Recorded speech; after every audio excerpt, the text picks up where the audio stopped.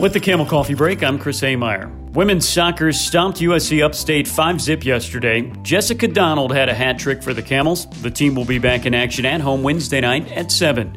Softball beat College of Charleston 6-1 on Sunday. In the Circle, Megan Richards notched her second complete game victory of the weekend. Campbell hosts Winthrop to open up conference play, starting with a doubleheader this Friday. And today our women's golf team begins play at the Briars Creek Invitational in St. Johns Island, South Carolina.